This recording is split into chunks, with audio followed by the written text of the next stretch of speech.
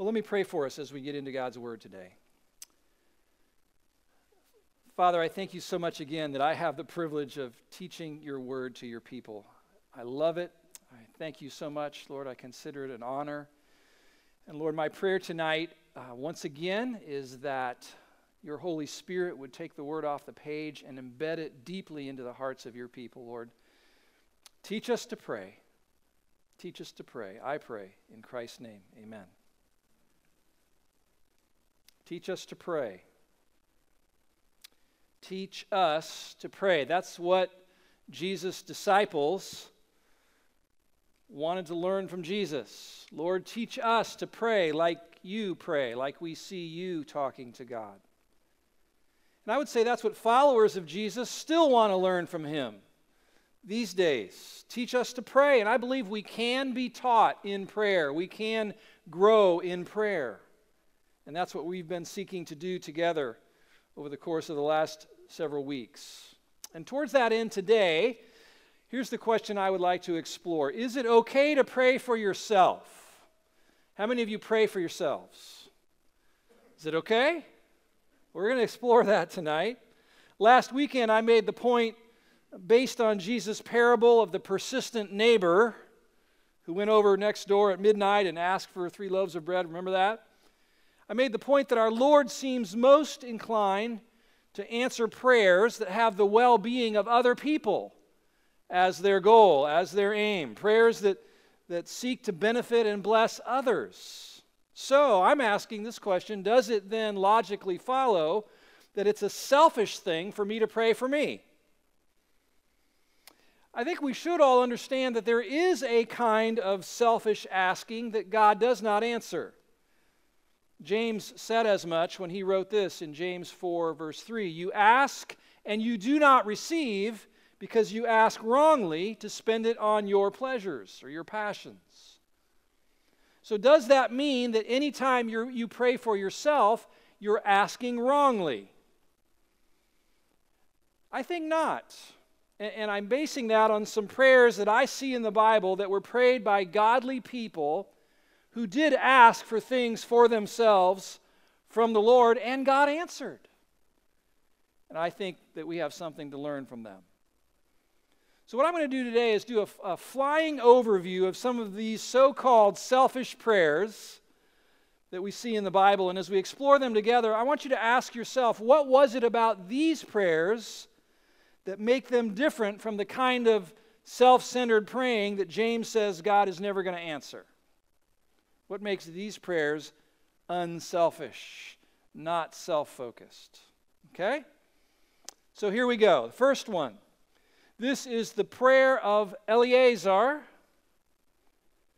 for fulfillment of his master's wishes. It says this in Genesis 24:12, and he said, here's the prayer, O Lord, God of my master Abraham, please grant me success. Here it is. Please grant me success today and show steadfast love to my master Abraham. So this first selfish prayer, prayed by Eleazar, grant me success, O God. Now, some of you know the backdrop for this prayer is that Abraham, the great patriarch, he and his wife Sarah, I was going to say his wife Isaac, that was not good. He and his wife Sarah had been given a miracle son whom they named Isaac. And in time, little Isaac grew up, and when Isaac reached adulthood, he wanted to get married. Go figure. He wanted to be a married man. And in that day, the custom was for marriages to be arranged. Aren't you glad you live in this day and not that day? But that was the custom in that culture. So Abraham, Isaac's father, commissioned his servant Eleazar to go out and find his son a wife, a suitable bride. And Eleazar knew it was important to Abraham and to Isaac that Isaac's wife be a certain kind of woman. And so he realized he needed God to lead him to the right young lady in order to fulfill his master's wishes. And so he prayed, "O Lord, please grant me success today so that my master will be pleased. Grant me success today." Is that a selfish prayer? And it could be, I guess, depending on what's in someone's heart when they pray it. But if it's a prayer motivated by an eagerness to see your master's wishes fulfilled, like it was with Eleazar, then I believe that this is a prayer that God wants to answer. Grant me success today. And the Lord did answer this prayer for Eleazar by drawing a lovely woman, the single young lady Rebekah, to a particular well in a particular town at a particular time when she made a particular statement that let Eleazar know without a doubt that she, Rebekah, was God's choice for Isaac. And so God gave Eleazar what he asked for that day, success. Grant me success, O God. God granted him success in finding a bride for Isaac, and that fulfilled Abraham's desire. I think the key here is the heart motivation of the one who's asking. I think that much is clear. Wouldn't you agree? For us, whether we're asking God to grant us success in raising $250,000 to open up a brand new campus out in the Pataskala area, or whether for you it's success in getting that contract or nailing that presentation that you're going to give on Tuesday, or winning that game, or finding a spouse. The question, I think, is for what ultimate purpose do you want this? For what ultimate aim are you asking God to grant you success in that? May the Lord purify our motives so that our prayers for success are ultimately so that He might be pleased. Grant me success today. Here's the second one. This is the prayer of Hannah, a woman in the Old Testament, a prayer of Hannah who prayed for a child. And her story is recorded in 1 Samuel. Verse 11, it says, "And she vowed a vow and said, O Lord of hosts, if you will indeed look on the affliction of your servant and remember me." There's the prayer. "Remember me and not forget your servant, but will give to your servant a son, then I will give him to the Lord all the days of his life. Remember me." Now this speaks to all of those who've had a deep longing in their hearts for something, an ache in their heart that has not gone away, it has not diminished over time, but has lingered for months and months, or maybe years and years. And that was certainly the case with this woman, with Hannah. For Hannah longed to have a son. Problem was, her womb was barren, and she was childless. And in that culture, that would have been a cause for disgrace. It would have been a cause for some ridicule even. Although her husband tried to comfort her by assuring her of his love, even though she had no children, the ache in her heart to be a mom only grew and grew. But nothing was happening, and after many years of trying to no avail, Hannah began to think perhaps God had forgotten her. I wonder, you ever feel like that? You ever feel like that? Like God put a dream in your heart years and years ago, but all this time has passed and it's not happening? Have you ever felt abandoned by God? Have you ever felt like, I wonder if He even knows I'm down here? I wonder if He's forgotten about me? Well, that was Hannah. She was hurting, and she was so intent on showing God how earnest she was in her desire to have a child that she decided to fast for a season, like a number of us did this past week. She decided to go without food so she could take extra time to just pour her heart out to God.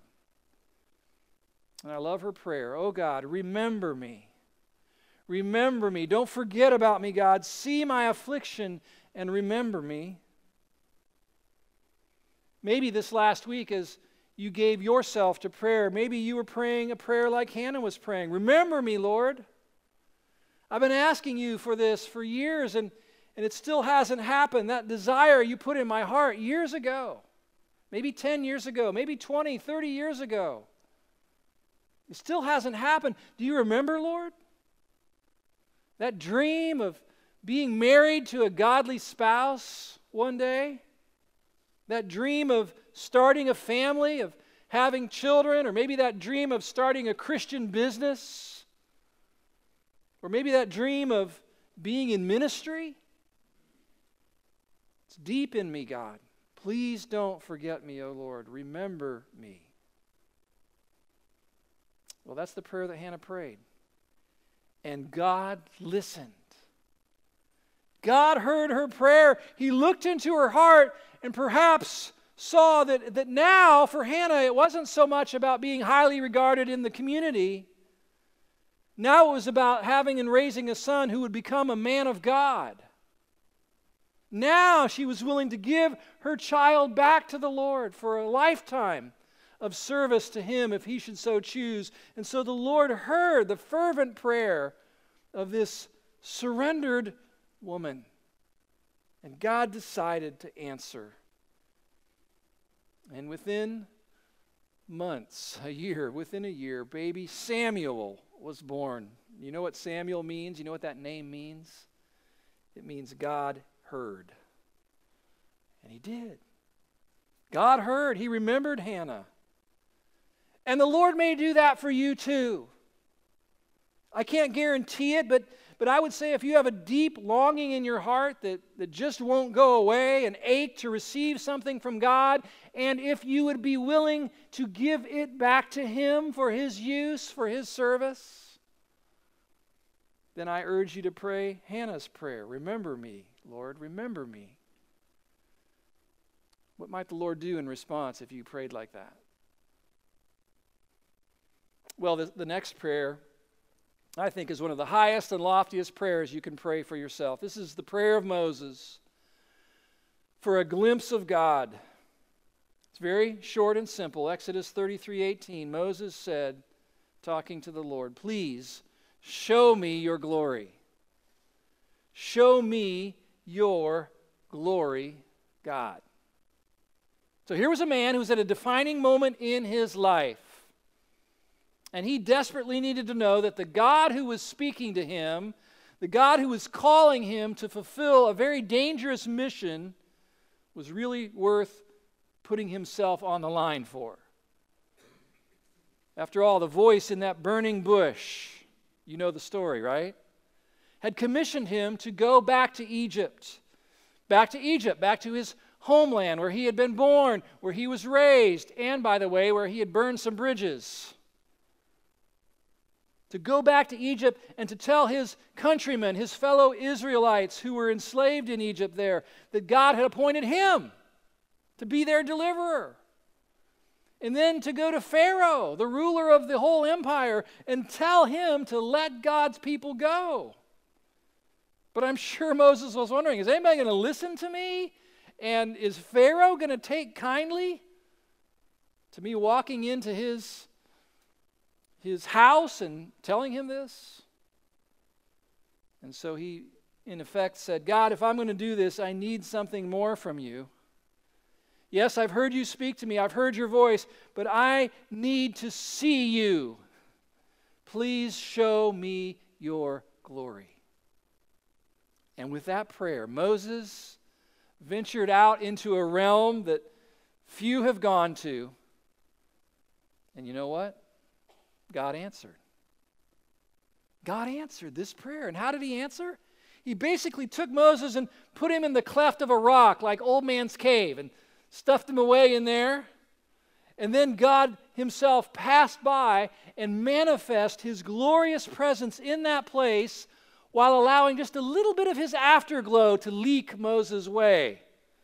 Just enough so that he could see the brightness of it and feel the weightiness of it, but not enough to kill him. In answer to Moses' prayer, God showed him just a few photons of His glory, and it changed Moses forever. Show me your glory. I started praying that prayer about 8 years ago. When God was working in my life, He was using the writings of a guy named John Piper to awaken my heart to want to see His glory. And the way God has been answering this prayer for me is to show me His glory in Jesus Christ. The Bible declares that Jesus is the radiance of the glory of God. That's Hebrews 1:3. It says that the light of the knowledge of the glory of God is now in the face of Jesus Christ. That's 2 Corinthians 4. The Bible calls the gospel of the glory of Christ. 2 Corinthians 4:3. Show me your glory, God. I want to see it. I urge all of you to pray this prayer, to pray it often. And then look into the Scriptures to behold the beauty of Jesus Christ, who is the glory of God. I'm telling you, when you see that, when God shows you a glimpse of His true glory, it'll change you like it did Moses. You won't be the same. Show me your glory. Here's another one of these so-called selfish prayers, prayers for self. This is the prayer of Gideon. Prayer of Gideon to confirm what God was calling him into.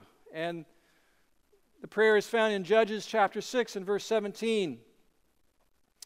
And it says, "And he, Gideon, said to him," that's the Lord, so this is a prayer, "If now I have found favor in your eyes, then," what does it say? "Show me a sign." There's the prayer. "Show me a sign that it is you who's speaking with me." And you might recall the story of Gideon. He was an interesting fella. Had some self-esteem issues going on earlier in his life. He lived during a time when his people were not worshiping the one true God. And as a result, the Lord had removed His hand of protection from His people, from His nation. And He was allowing the children of Israel to get beat up pretty badly. Bands of marauders called the Midianites were raiding their towns and raiding their villages and raiding their fields and pilfering their crops and their livestock. It was a bad time for the nation. But God had a plan. As my friend Michael likes to say, God is not afraid of a complicated plan. God had a plan. God aimed to win His people back to His heart, and He wanted to do it through a man, and that man was Gideon. And the Lord basically said, "I'm going to go down and visit Gideon. He's kind of timid, he's kind of shy. I'm going to visit with him." Imagine that. He said, "I'm going to tell him my plan to free the Israelites from their oppressors, turn their hearts back to me, and I'm going to tell Gideon that I'm going to use him, that he's my guy." And so he did. Imagine that. Gideon was trying to absorb what he heard from God, and understandably he had some doubts, mostly about himself. Maybe you've had thoughts like this before. Am I really the guy here? Am I really the right guy for this? My family, my upbringing, my background, it's not the best. Am I really the guy? And beyond that, am I really up for this kind of a task? This is big. To be God's chosen agent for deliverance. And he was wrestling with it. And as he did, he knew he needed something more from God to tip him over the edge. And so he prayed, "God, if I'm really your guy, if that's really you, and you really want me, show me a sign. Show me a sign." He actually asked God for several signs, and to me, when I read the story, it's amazing to me that God accommodated him. He gave him what he asked for. The Lord went on to use Gideon, you probably know, to accomplish a great and a very unique deliverance for His people. But Gideon's confidence was not solidified until God chose to answer his prayer for confirmation. Show me a sign, God. Now, many Bible scholars say that asking God for some kind of a supernatural sign every time you're not sure what you're supposed to do is probably not the best way or God's primary way for revealing His will to us as a matter of course. I think they're probably right. I don't think we're talking about, okay, God, if you really want me to ask Sally out on a date this Friday night, let me see a shooting star tonight. I don't know that we're talking about that. But there are those times. maybe just a handful of times in your life where you're at a crossroads. I mean, it's like, this is the ball game. I can go this way or I can go this way. God, what do you want me to do? I'm not sure. I'm willing to do your will no matter what it is. I just need to know. And I think in those times it's appropriate to say, God, show me something. I want to do your will. But I'm not sure whether to go to the left or to the right here. Show me a sign. I think it's okay to pray that. I prayed that prayer. I'm in ministry today, in part because I prayed that prayer back in 1981 when I was in college and God was working in my life, and as happens in college, it was coming time where you had to declare a major. You know, you have to declare a major. You can't just take classes forever. You have to declare a major and decide on a course that you're headed on. And God had been working in my life. My passion for Him was growing. My desire to preach the Word of God was growing and burning in my soul. And it was coming time to choose a major, so I asked God for a sign. I didn't ask to see a shooting star. I didn't put out a fleece and say, let there be some dewdrops on that fleece tomorrow morning. But I did ask this. God, if you want me to change course here, if you want me to head down the path towards vocational Christian ministry, towards pastoring in a local church, then do this for me.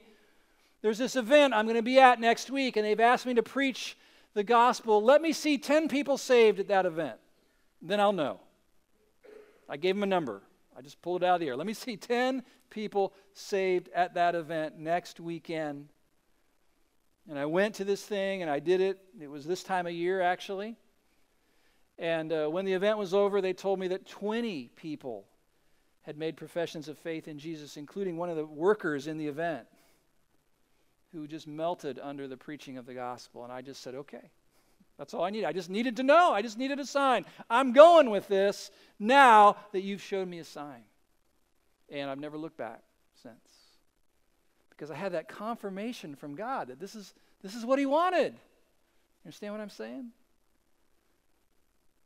I imagine there's going to be a time in your life, or maybe you've already had one or more, when you feel compelled to say, God, I think you've called me to go this direction.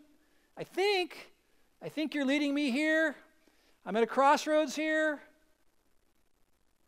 But I'm not sure. I got some doubts. I need to know if I've heard you correctly. If it's you that's calling me, if it's really you and you're really calling me, show me a sign. I think it's okay to pray that.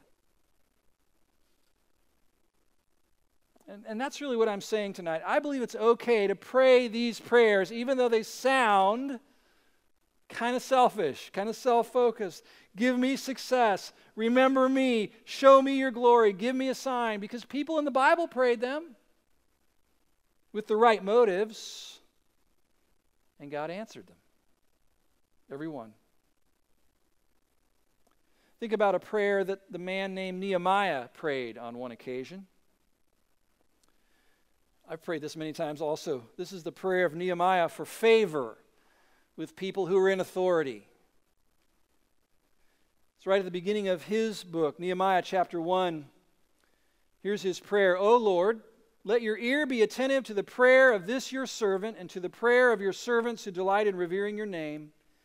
Give your servant success today by granting him favor in the presence of this man.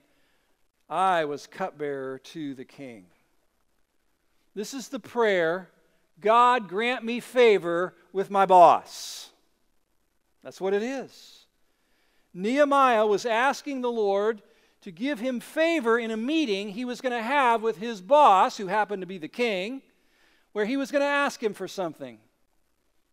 And the story goes on to tell us that Nehemiah got what he asked for.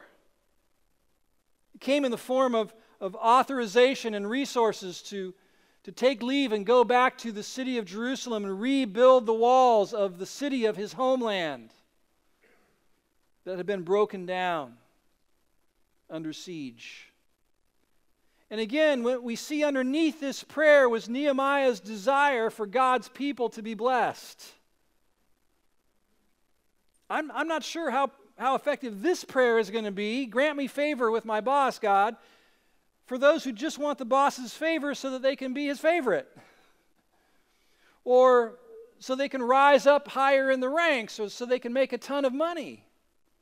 But for those who see themselves as a conduit of God's blessing to other people, a pipeline of God's grace and favor to others, I think the Lord wants to give them favor with their overseers if they'll ask.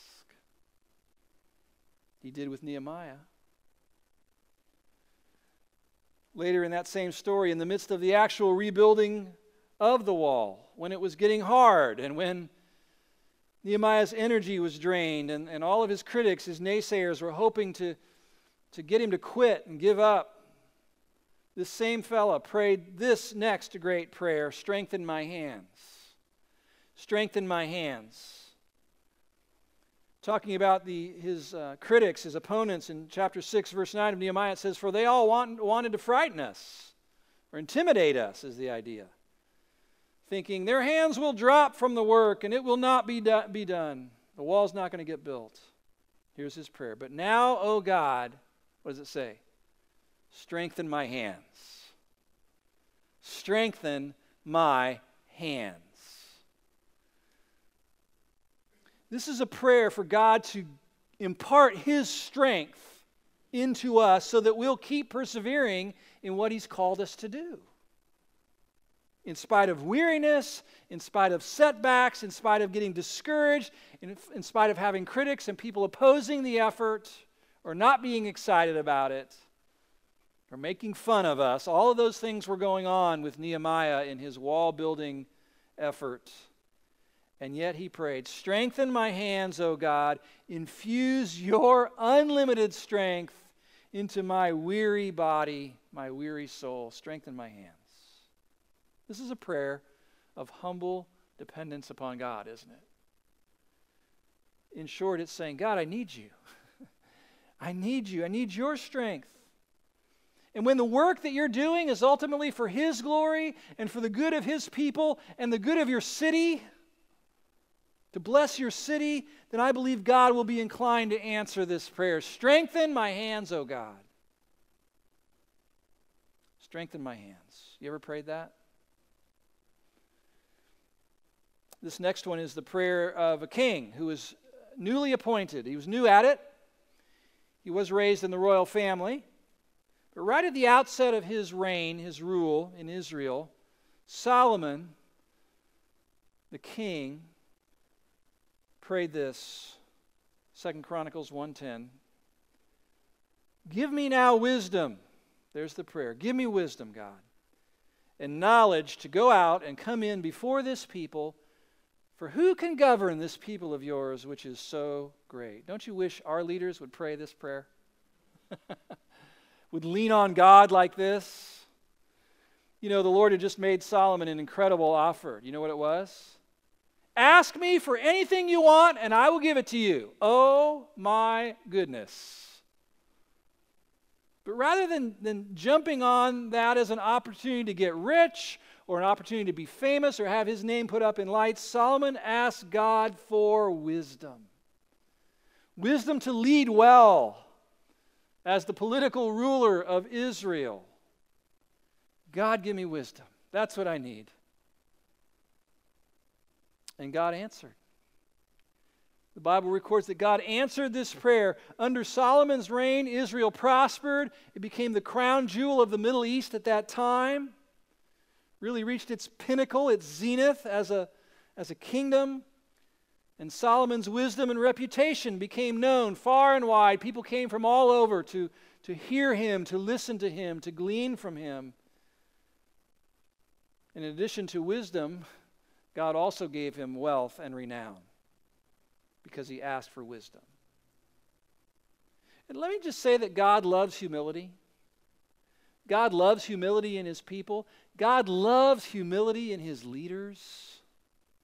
He especially responds to the humble prayers of those who lead others. I'm looking at a bunch of people tonight who probably lead somebody. In your family, perhaps. You're leading your family. Or maybe you have people under your charge at the workplace. You probably lead somebody somewhere. Somebody's looking up to you. Somebody's taking their cues from you. And I would say this, if you lead people in any capacity, I urge you to pray this prayer often. God, give me your wisdom. So I can lead well in my marriage, so I can lead well in my family and my job, so I can lead my ministry, so I can lead my small group well. God, I need your wisdom. The wisdom of the world isn't going to do. It's flawed. I need the wisdom of God. I need your lenses, Lord, to see things the way you see them. And so I'm asking you for it. I'm telling you, I pray this prayer a lot. Give me wisdom.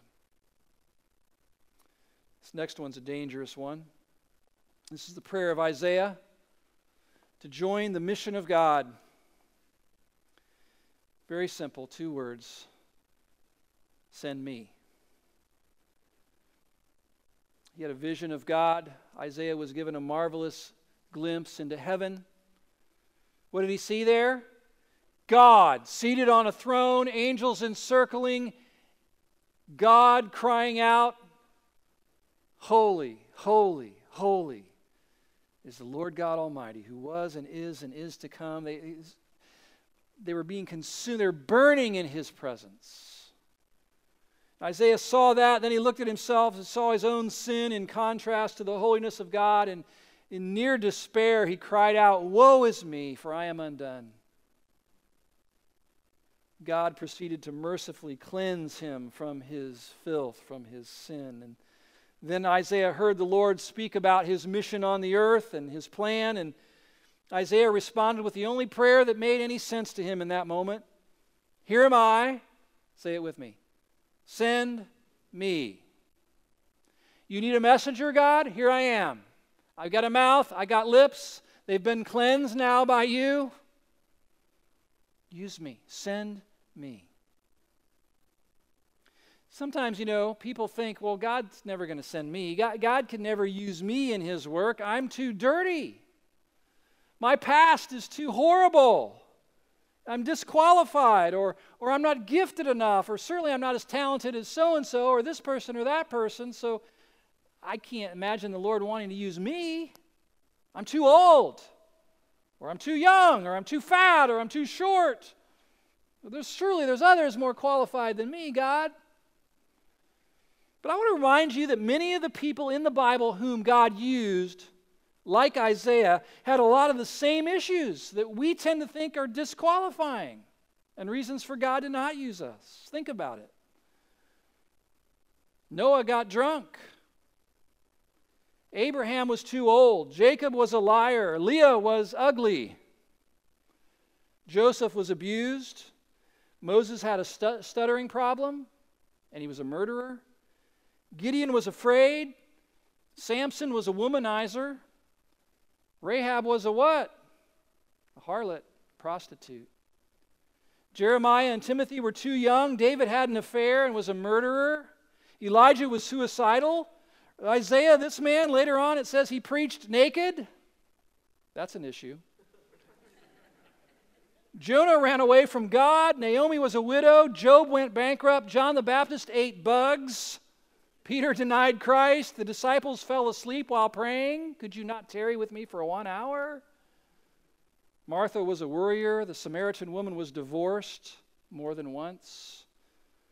Zacchaeus was too small. Paul was too religious. Timothy had an ulcer. And Lazarus was dead.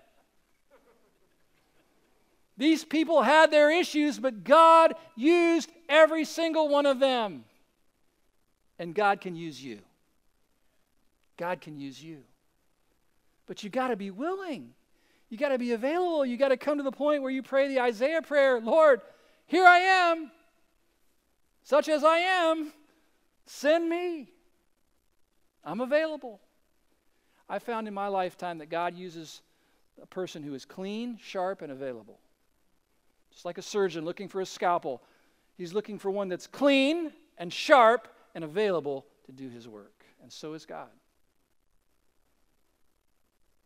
If you've never prayed the Isaiah prayer from your heart, I urge you to do so. It's the prayer of willing availability. Here I am, God. Use me in the lives of other people. I'm yours. I'm available. Send me. Send me to that prodigal that you're trying to win back to your heart. Send me to that business person. Send me to that discouraged mom. Send me to that student on campus. Send me. Sometimes we're praying for God to send someone to somebody else, and Lord will, but sometimes he's saying, but I want to send you to this person. You're my answer. You're my solution in this situation. And when we're available, we'll be surprised at how God will use us.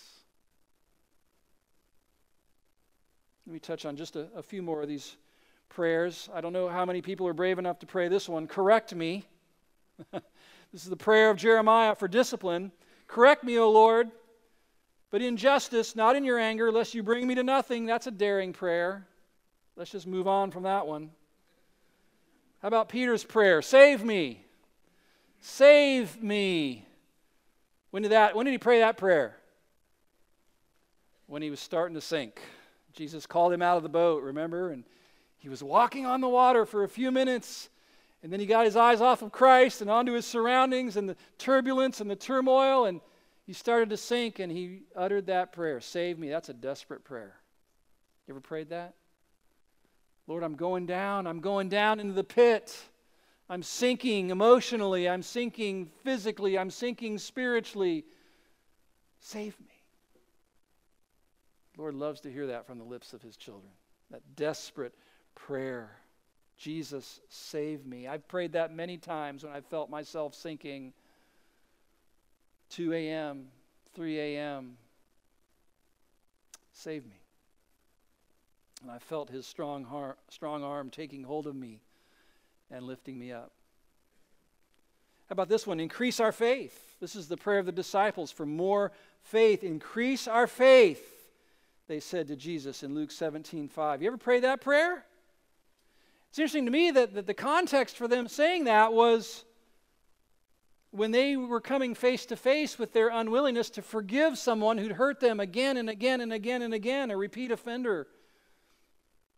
And Jesus said, if your brother sins against you 7 times in one day and turns to you 7 times and says, I repent, you must forgive him. And their response, increase our faith, Lord. If we're going to forgive like that, we need to believe better. Help us believe, Jesus, that through your gospel, we have been forgiven 1,000 times more than we'll ever be called upon to forgive somebody else. You see, growth in our spiritual lives does not begin with behaving better, it begins with believing better. Increase our faith. Pray, ask God to give you an optimistic, faith-filled outlook and faith-filled prayers. Even when you're not seeing any answers, you're not seeing any movement, to say, God, I'm not walking by sight here, I'm walking by faith. I have an optimism in my spirit because I know you're at work, I believe you're at work, and where my faith is weak, help my unbelief. Well, there are many more examples of these kinds of prayers in the Bible. Godly people praying what appeared on the surface to be selfish prayers, but because their hearts were right, their motives were pure, and their ultimate aim was for the good of others, God answered these prayers. Desperate prayers, dependent prayers. But I want us to note one more. Last one. I want us to look at a Bible prayer that the Lord longs to hear from everybody. And this is the prayer of the tax collector for mercy. This is in a story that Jesus told once. Luke 18, verse 13, it says, but the tax collector, standing far off, would not even lift up his eyes to heaven, but beat his breast, saying, here it is, say it with me, God, be merciful to me, a sinner. Jesus said, I tell you, this man went down to his house justified rather than the other.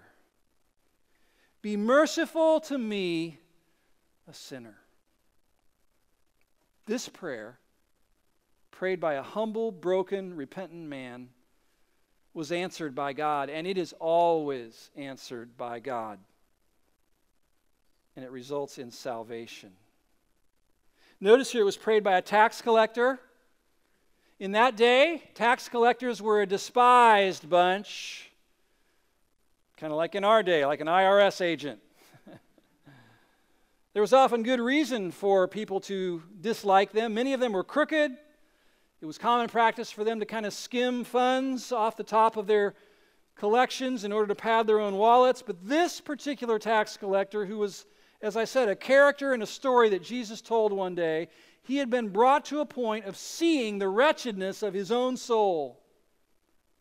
He even calls himself a sinner who needs mercy from God. Now, in this story, there was another man, you know this, a fellow who actually was quite impressed with himself, impressed with his own goodness, and who looked down on the tax collector. This other man even thanked God that he wasn't like that poor fella. He was thinking, yeah, evil, bad, horrible people like that sorry tax collector do need to pray a lot because they deserve to be judged. But good religious people, like me on the other hand, who do kind things and go to church and give in the offering and pray, well, God surely looks kindly upon people like me. Surely God favors me over a wretch like that sorry fella. But if you read the whole story, you see that Jesus' point was this: there are two kinds of sinners, not just one. There are two kinds of sinners. There are sinners who proudly think that they're better than other sinners, and there are sinners who have stopped comparing themselves with other people and only see themselves with reference to God.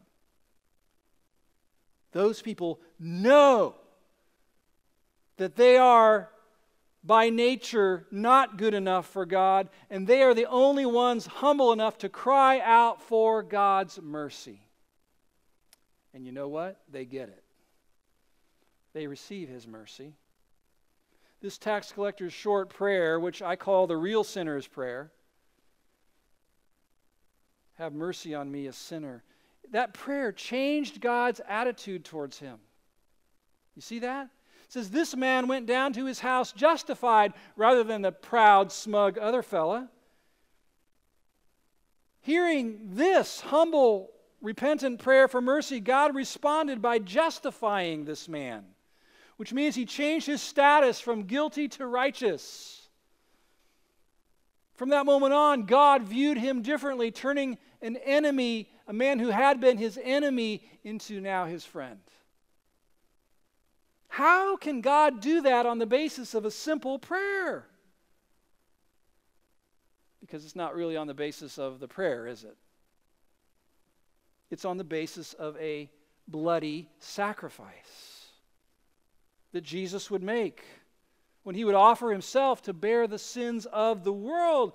Justice was served fully when Jesus substituted himself in the place of all guilty sinners, so that now God can justify all who trust him to save them, who plead for his mercy based on the sacrifice of Jesus. So the prayer is simply the avenue for expressing that trust, that faith. Lord, have mercy on me, a sinner.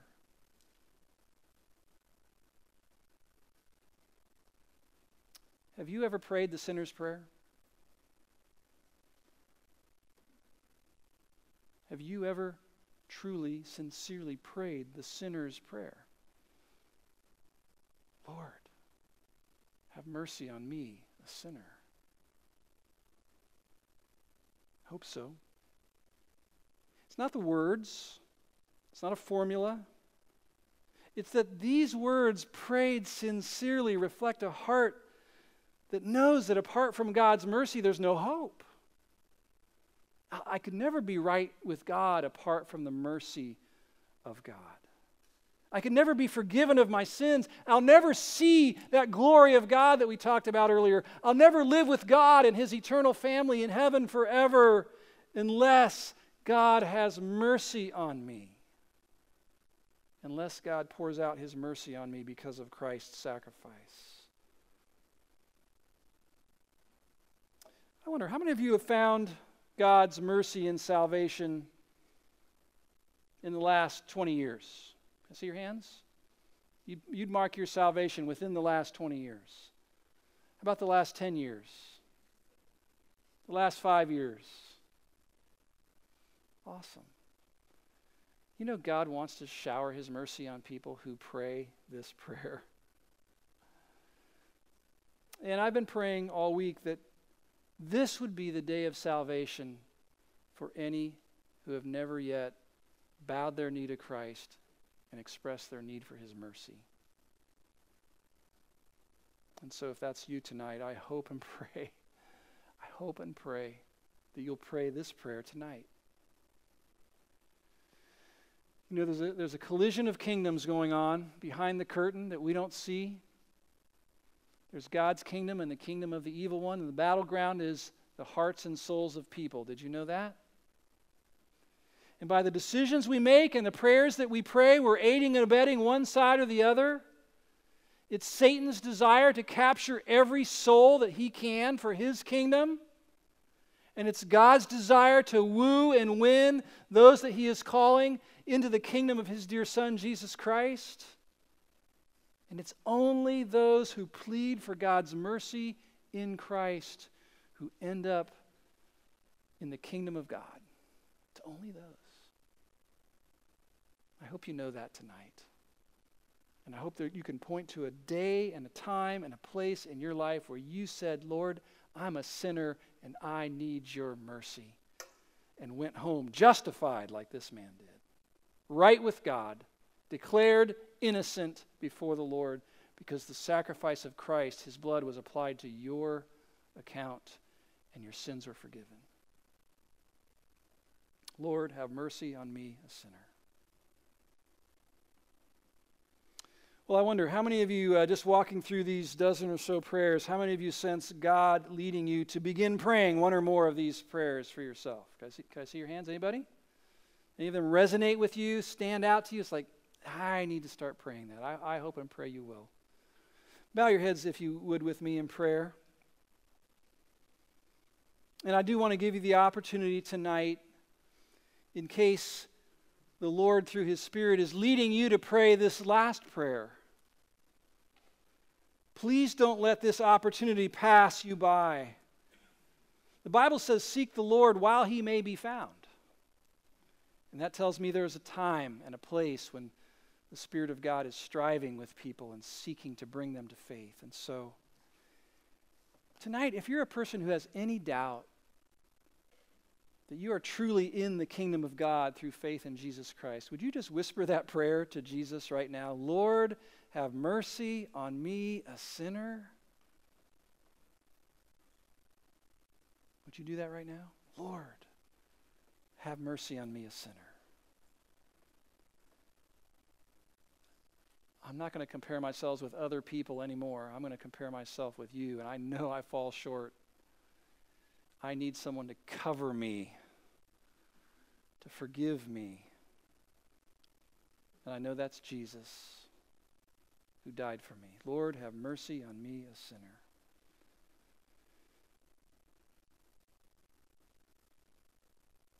If you prayed that prayer for the first time tonight, before we leave, would you just come up to a prayer partner and just tell them that? Just say, hey, I prayed, Lord, have mercy on me tonight. And they would love to say a quick prayer over you and rejoice with you. Lord, teach us to pray. Jesus, may we become people of prayer who bring everything to you, everything in our lives. Lord, as we walk through the scope of these prayers, it encompasses everything. Every need we have, every desire of our heart, every decision we face, every circumstance we come upon in our lives is an occasion for prayer. And help us be bold in our praying of these prayers for ourselves, because our hearts are pure before you and we want them for your glory and for the good of others. I pray this in Christ's name. Amen. Amen.